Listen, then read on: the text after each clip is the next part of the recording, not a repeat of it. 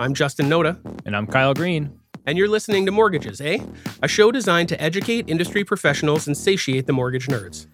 Underwriting, investing, getting the deals done while having a few laughs along the way.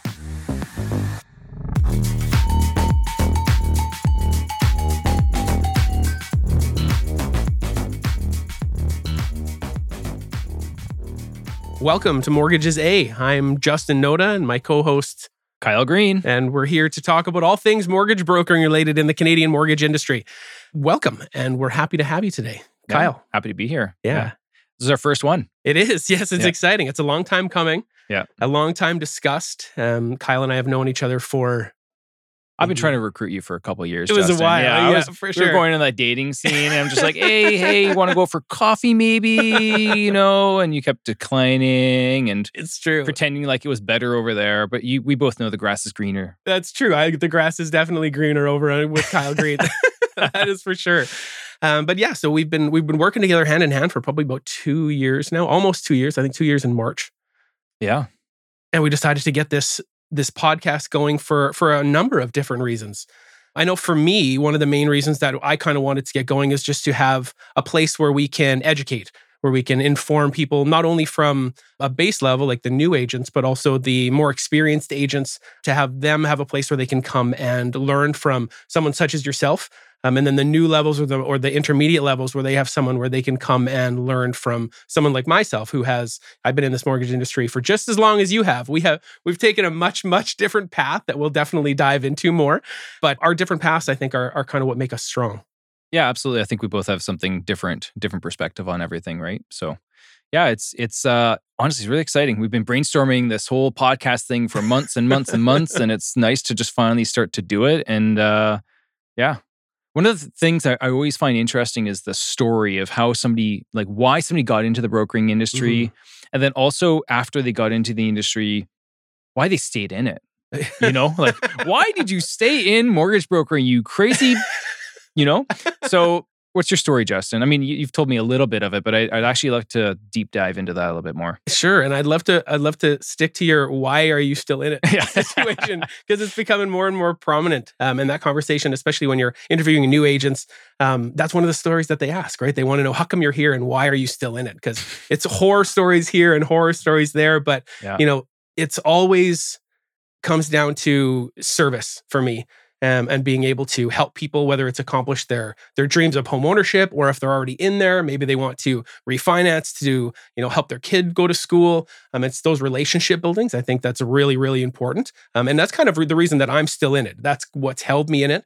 My mother-in-law was a broker owner, one of the first women owners of a Mortgage Centre Canada franchise in Western Canada. She opened it in 1991 and then ran it successfully until she eventually brought her daughter, my wife, in 2005.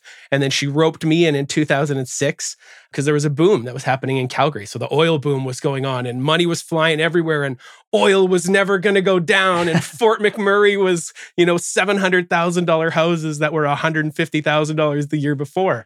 Right? It was a crazy time and she needed the help. So she brought me in, and a year and a half after I got licensed, I ended up owning that franchise. And for me, it was too soon. How old were you?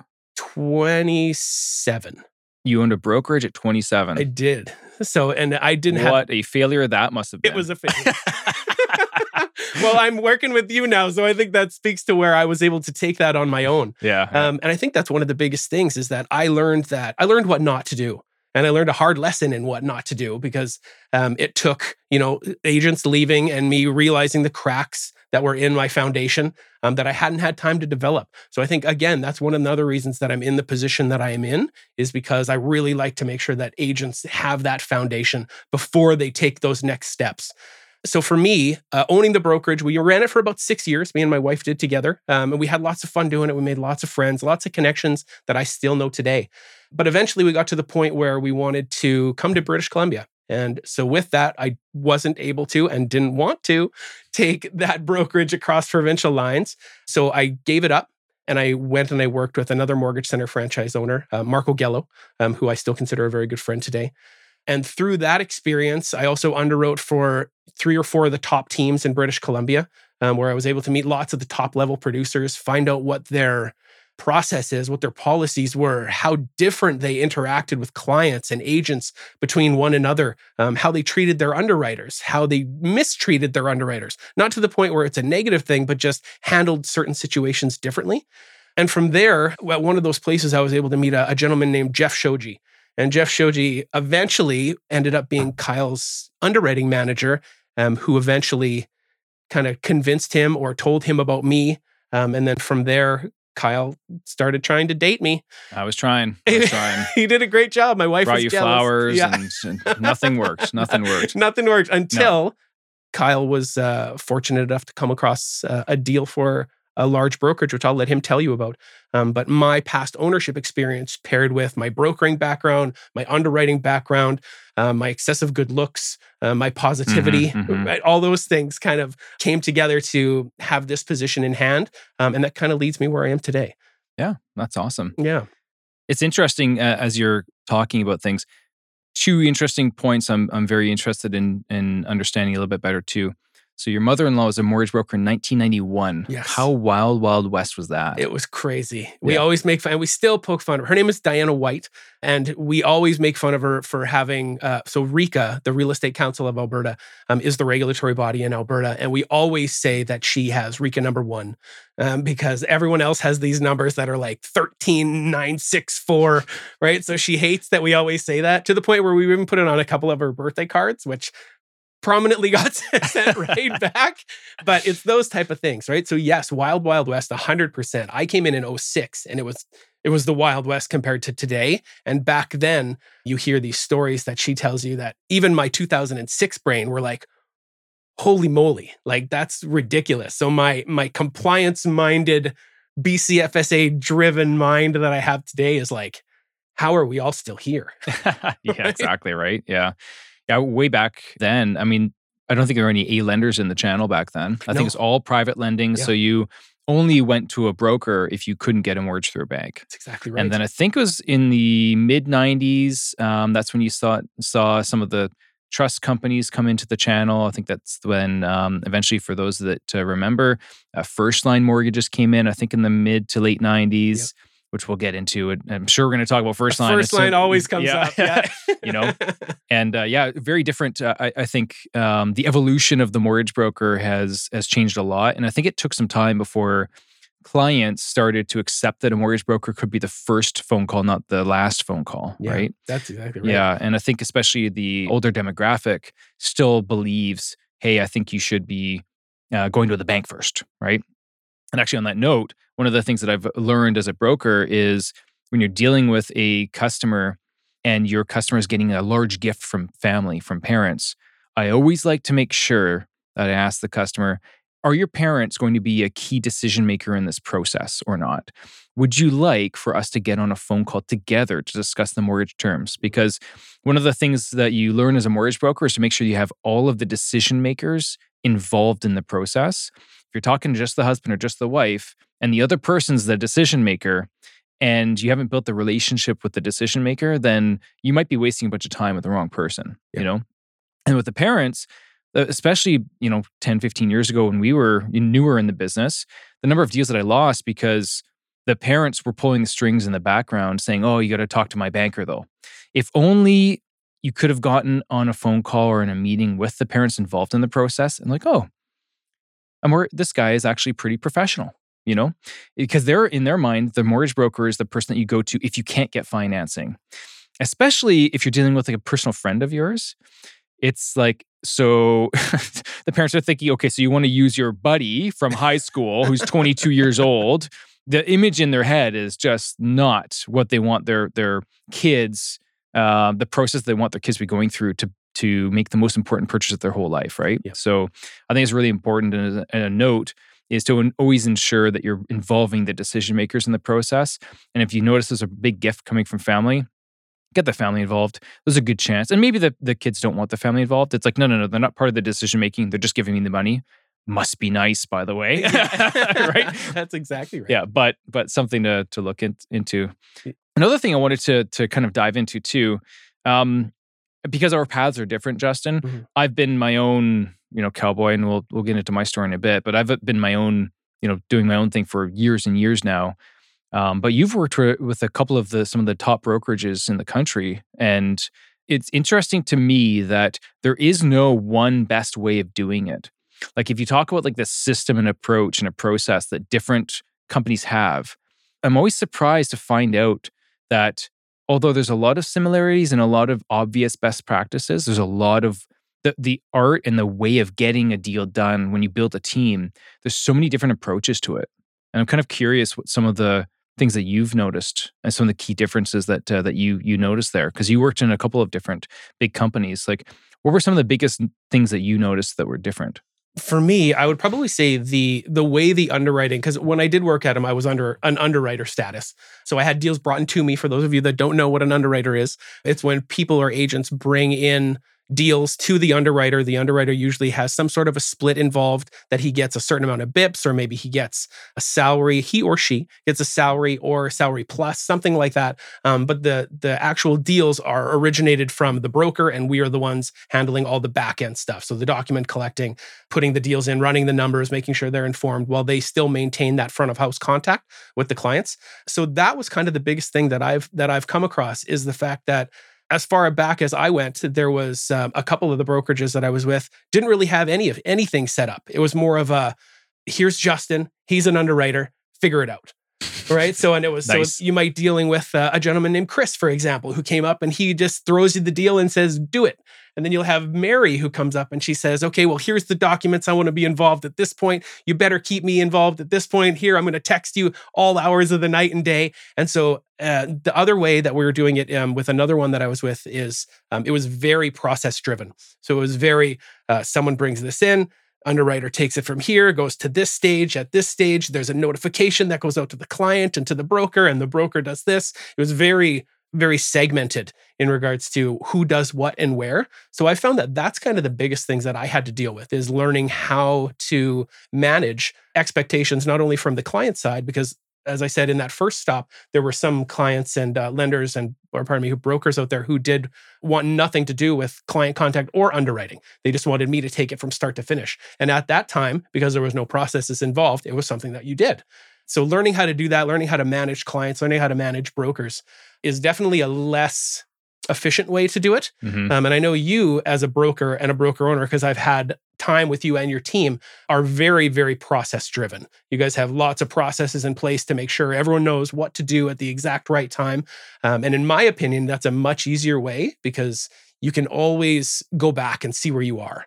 Mm-hmm. Right? There's not someone coming in and asking 100 questions that you should have been answered way back when. You know exactly where it is. And I think we're going to be getting into a little bit of your processes and procedures, maybe not on this episode, but coming down the pipe.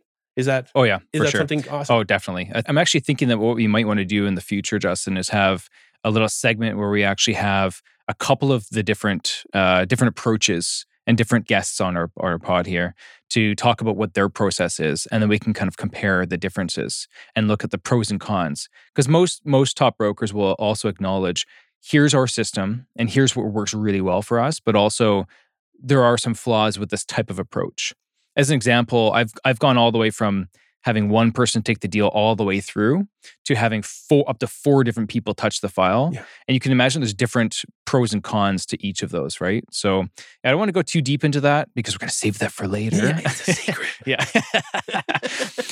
So yeah, we'll obviously talk about that. But I think that the different systems and approaches is a really important key. And it depends on how you build your team, how big you want to build your team, because different approaches work better for different sizes of teams too, right? Yeah. So absolutely. I wanted to key on something that you said before when you were talking about the differences that an old school broker like pre-99 sort of had to deal with, and being that B-level broker. You did mention that that image of that 22-year-old broker who is your high school friend. This was Kyle, just so everybody knows. And yes, I have pictures of Kyle as a 22-year-old right out of the course broker, running and gunning. So I kind of wanted to examine that a little bit. If you wanted to kind of elaborate on how you got in this industry and what keeps you involved in it, I think that's something that would be an interesting point to touch on. Yeah. Well, my story is that while I was in college, so I wasn't a very good student in school. I was one of those kids that teachers really hated, because I would just do whatever was required to get the C minus was the bar in many 65 cases. is past Yep. too, Yeah, right? exactly, right. But what I found is depending on the course and the teacher, I would if I applied myself, I'd be really good at it and do well. And usually math and English were the two things. And I actually think that in our line of work, communicating math in an easy and effective way is probably one of the most important keys to our business. You don't have to be a math nerd to know how to be in this business and be successful. Communication is probably more important, but to be able to communicate math items and help people make decisions is really key. But long story short, didn't really know what I wanted to do in high school. I think I was bouncing around between maybe being like a engineer and making cars. That would be pretty cool. At one point, I was thinking maybe an electrician because one guy came up to me and said, "Look at my paycheck." I'm like, "Wow!" And how long did you go to school for? Not that long. Nice. I like that. Yeah. Fast track, But I was working at Tim Hortons, and I very quickly became a supervisor at Tim Hortons when I was like 16 or whatever. It's kind of interesting managing people that are 55 years old at the age of 16. I'll tell you, man, that's a weird feeling. We're not quite that gapped. Yeah. There's a little gap, but not that much. No, exactly, right? Not that much of a gap, yeah.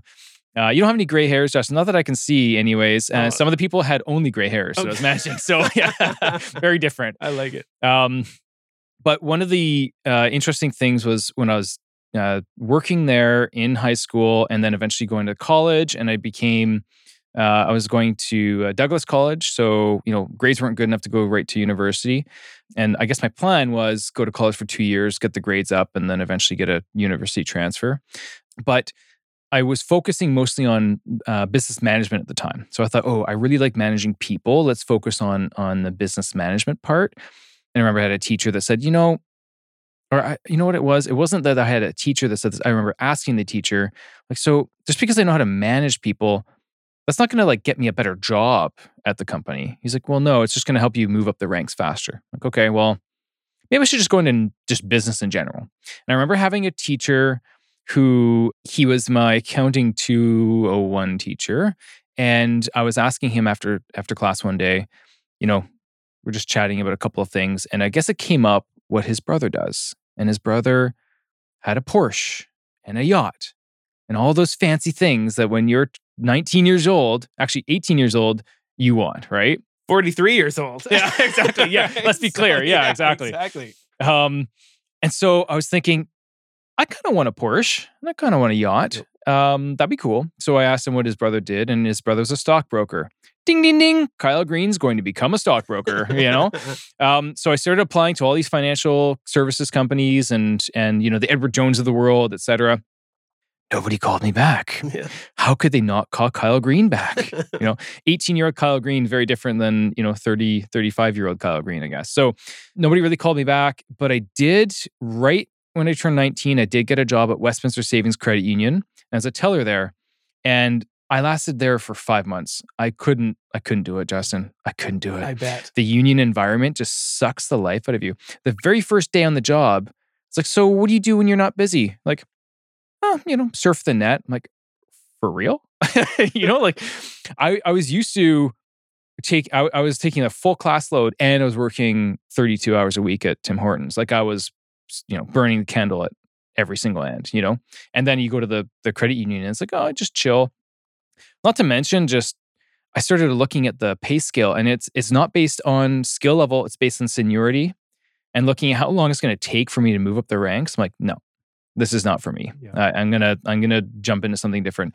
So a friend of mine and I were talking, and we're chatting over MSN Messenger. Am I dating myself? Not MSN Messenger, Not at all. know. I still think that's pretty good. Yeah. So better than ICQ, anyways, right? Yeah. Now we're really dating yourself. So talking to my friend on MSN Messenger, and she's like, "Well, my parents are looking for some help doing some boring paperwork stuff." I'm like, you're really selling it here, But let's check this out.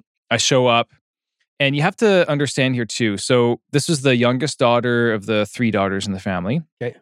And the 2 older daughters worked for the parents or in the industry.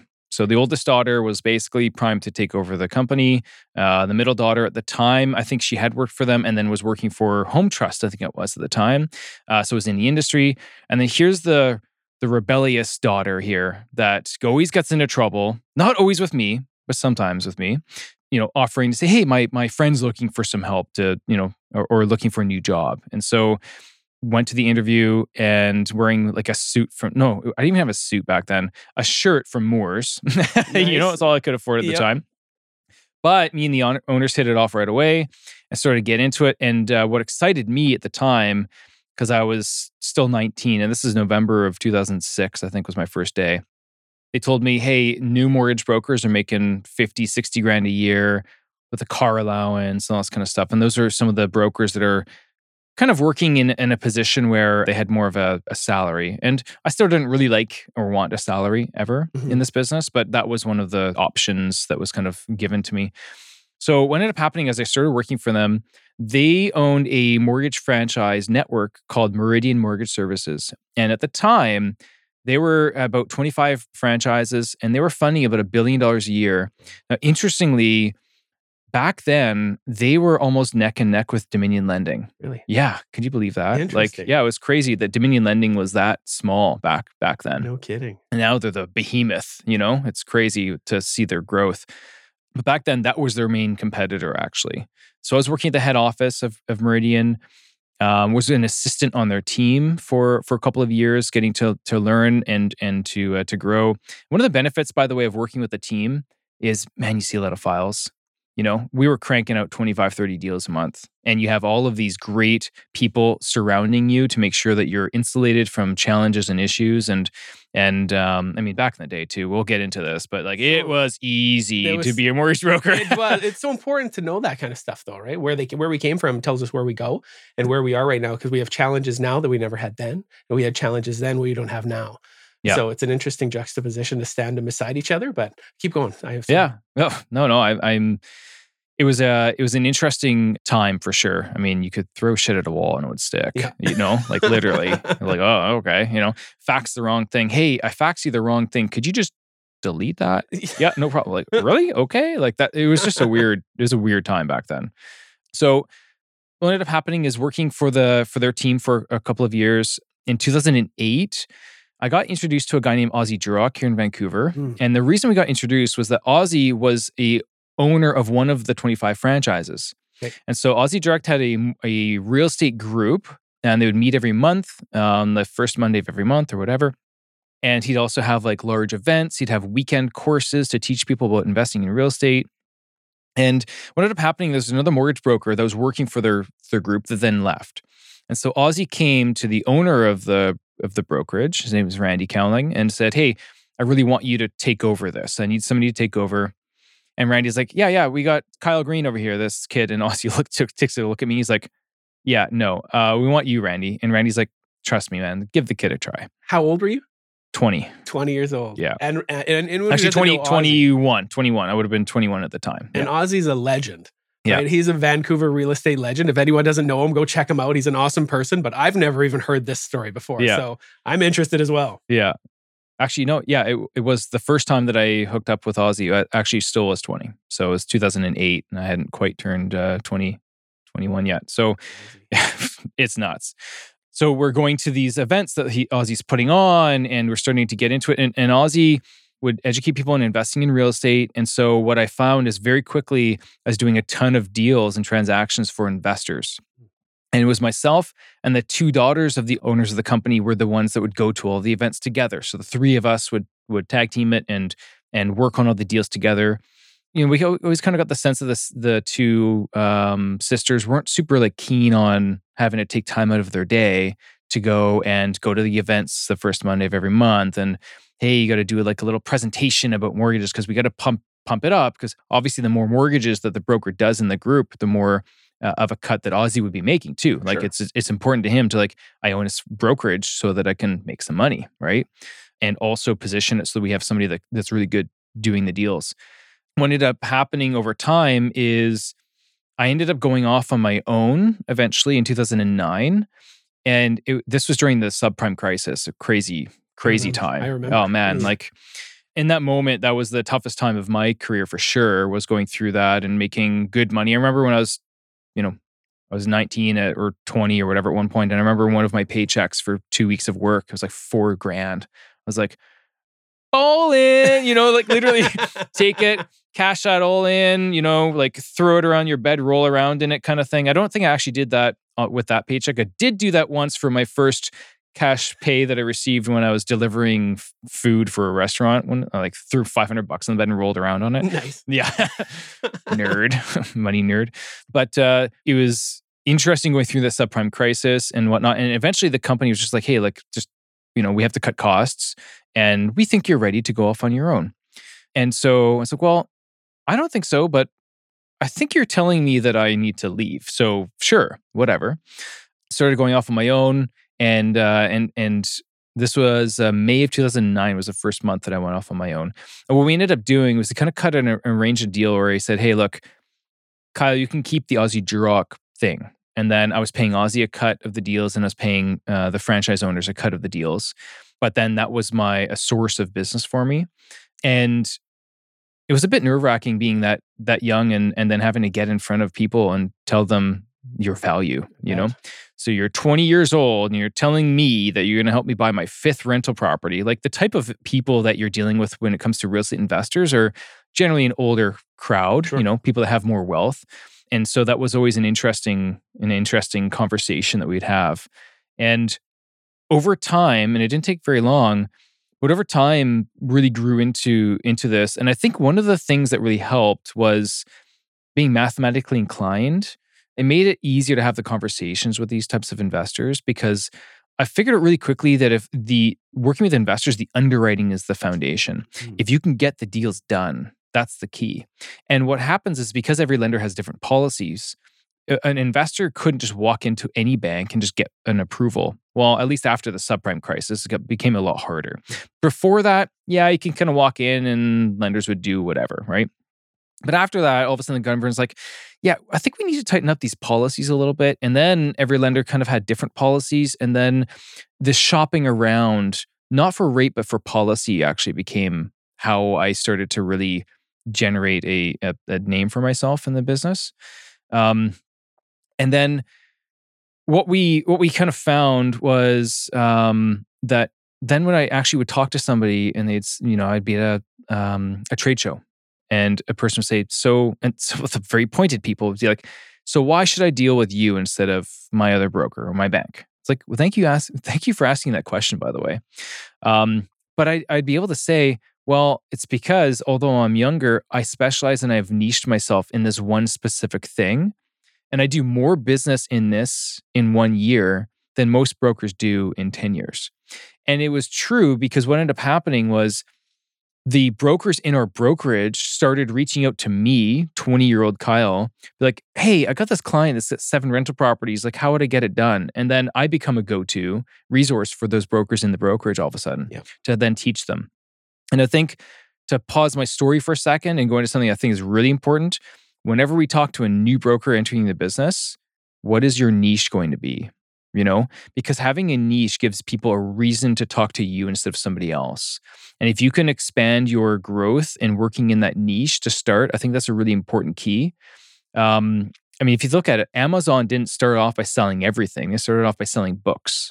Then they started getting into music and then they started selling everything, right?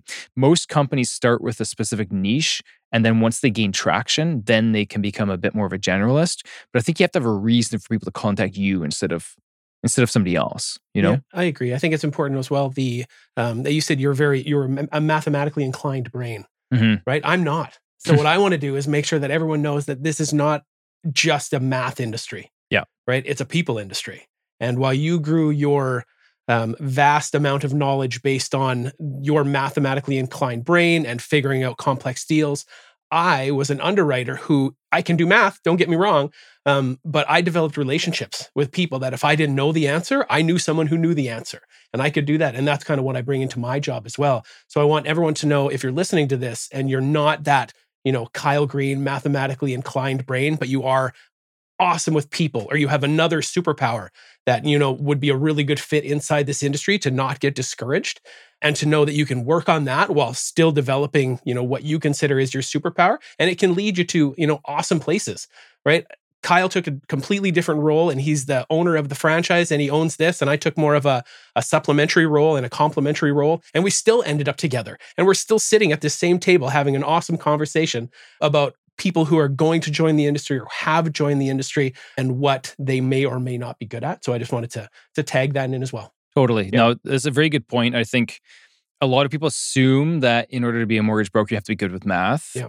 And you don't. No. It helps, but you don't. The number one thing is being good with people, being a good communicator. I think that the math part is an ancillary thing to add on. If you can be good at communicating math, that's good. But also, I've always thought too that in school, they focus so much on the complicated stuff. You know, like by the time that I was in grade 12, I was learning how to divide infinity by infinity. How many classes do you think I attended when I was learning how to divide infinity by infinity? And right? how many classes did you learn how to manage your credit? Yeah, zero. Exactly. Zero. None. In fact, I was good at math and I was tutoring math when I was in high school. And I was teaching math 10 essentials or math 11 essentials. And it's like, calculate this car loan, calculate these foundational items that are actually valuable and useful. It's like, why didn't we learn this stuff? Yeah. You know, like why am I learning how to divide infinity by infinity instead of learning how to do this? Yeah. That doesn't make any sense, you know? It's like every time you ask a math teacher, why am I learning this? Oh, because you're going to need it next year. Okay, we'll need it next year. It's like, yeah, I don't think so. Especially in today's world, there's a lot of calculators that exist. You punch in a couple of numbers, and now with AI, obviously, it's like even further. So but fast too. It's crazy. So, getting into it and really starting to flourish. Funny story. So I started getting into public speaking, and that's actually been one of my primary marketing channels is doing the public speaking aspect of things. And there was one trade show. So this is my second trade show I'm doing with Aussie Duroc now. Okay. I think this is late 2008 or early 2009. Can't remember now. And I've got the trade show. The last one was good. Got like 15 leads out of it or whatever. The people that were adventurous enough to walk up to the booth and trust this 20-year-old kid got some leads out of it. But the next one, Aussie comes up to me at around lunchtime. He's like, Kyle, the other mortgage broker didn't show up. I'm like, oh, shit. And he said, I'm going to need you to speak at 1:30. I'm like, you're going to, what? Speak at 1:30? He's like, yeah. So, okay, I don't have any material. I don't have a PowerPoint. I have nothing. He said, yeah, it's okay. Just come into the lunchroom. We're wolfing down sandwiches, talking with our mouths full about like, what questions we want me to ask you? And like, okay, ask me this. It's like, okay, let's do a FAQ style. So we just got up there and we did an FAQ style. Okay, so before I go into the room, Justin, I open up the door and I peek in. There's 600 people in the audience. And I'm getting in there to do a presentation with no material at the age of 20 or 21 years old. There's more people than days you've been in the mortgage industry. You can do math, Justin. But I'm also making you laugh. It's that people thing that comes right back, right? Exactly. You got it. So we do it. And then there's a lineup of people that come to the front and are following me back to my booth. Aussie's like shooing me away. It's like, God, get out of here. The next speaker's got to go. And so I'm like, everybody come back to my booth, and a lineup of people. I get mobbed at my booth. I'm just like shooting fish in a barrel all of a sudden, lead-wise. I probably get 4 times more leads. Not to mention the quality of the lead. When somebody sees you up on stage talking about something, you're an authority. Yeah. Somebody like Aussie Duroc is trusting you to get in front of that group of people. And from that point onwards, I lied to Aussie and I said, Aussie, the butterflies are gone. They were not gone. They're never gone. Yeah. They were never gone. So that point onwards, it's funny. I actually ran into a PowerPoint presentation. The very first PowerPoint I did, oh my God, it sucked. It was so bad. It was like gray everywhere and like too many words in every slide, like all of the things that I know now. I was so bad at it to start. But you got to start somewhere, right? Absolutely. And one of the interesting things is Aussie used to give you a CD to listen to all of the speakers. So I was on a road trip somewhere and I was listening to myself. And it said about 55 times in a 45-minute segment. Can you believe that? More than an a minute. Insane. And I said, okay, that's the next thing I'm going to work on. And then you just get working on it. You pick one more thing. And then, my business coach would say, hey, do this next time. Lean towards the audience. Don't put your hands in your pockets. Okay, cool. And you just keep learning it. And now I've gotten to a point where you start to fast forward a number of years, doing presentations flying around the country to do educational events for how to invest in real estate, becoming an authority in the industry for that.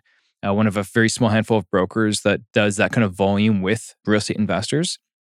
And putting together training and courses and spreadsheets and all these tools for investors, but really trying to own that specific space. Probably 80% of my clients are real estate investors. And I think that one of the things that we really focused on was the underwriting component. If you can get the deals done, then clients will keep coming back to you. And then it's repeat customers over and over and over again. But the underwriting required for those clients is tough. A lot of them are self-employed. A lot of them don't have the income needed to service, every property. And we'll get into this when we talk about rental properties, but generally speaking, every rental property is a net negative on your application, not a net positive. And investors don't get that, So educating them and showing them how to tweak their portfolio, always having these things that allow you to get the next deal done. And next thing you know, you fast forward a number of years. I've built a team. GMT, Green Mortgage. Yeah. Green Mortgage has been one of the top brokers in the country for, I think since 2017, we've been in the top 25 for brokers in the country. Yep, I think that's right. Our best year is 2021. It's basically everybody's best year. I peaked early, I guess, but peaked at 250 million that year with a sizable team. I think that year we were number 14 in Canada. And then bought Origin Mortgages, which is the brokerage that was owned by Jeff Willis and Kevin Deere, the guys that created Velocity. So buying their brokerage. So by the age of 35, I had funded over $1 billion in my career and also owned a brokerage that funds over $1 billion a year in mortgages. And I think that the evolution is now getting into more on the, trying to share more of what has made me successful. And what makes me successful isn't going to apply to everybody. But I think there's a lot of lessons to go into that and trying to really focus on how do we help brokers do more business? How do we help with setting up the marketing and the systems and the underwriting? And I'm gonna repeat this concept a lot because I think it's really important. Underwriting is sales. A number of times that you get on a phone call with a client and you can talk to them about the underwriting and how that's going to help you get the deal done. At the end of the day, the customer wants the deal to get done. And I think that if you can use the underwriting knowledge, not only with the lenders in the broker channel, but one of the things we focused on is understanding what the lenders outside the broker channel do. We know all of the CIBC, RBC, BMO policies inside and out. Because if a customer says, I'm going to talk to BMO too, we've been able to actually underwrite that and say, you know what? Go to BMO. Don't send me your documents. It looks like it's going to be a better fit there. You should just go directly there. Save us a ton of time. Client with 8 rental properties, we don't have to process all that information. And so I think that's really key. And I think coming back to it, to wrap up my story, an interesting thing that came up was I think a couple of years into me being a mortgage broker, I was asked, so Kyle, why do you like it? Oh, like this and this. He's like, no, but why? Why? And I think the key for me was that from a young age, I always like people, money, and numbers. And what better business to be in than being a mortgage broker? People, money, and numbers. Yeah. That's literally what it is. And it starts with the people.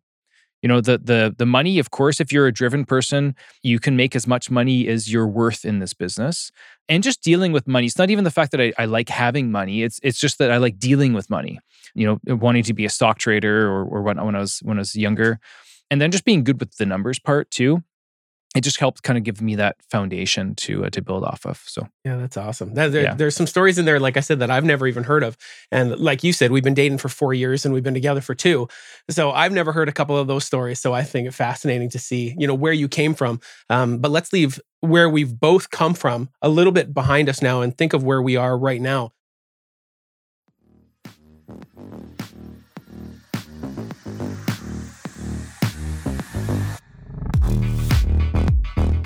Thank you for taking the time out of your busy day to sit with us. Hopefully you're able to take a couple things from today's episode, implement it into your everyday, and improve in the areas you need to. For direct interaction with us, please join the conversation through our Facebook community. Check the link in the show notes, and happy brokering.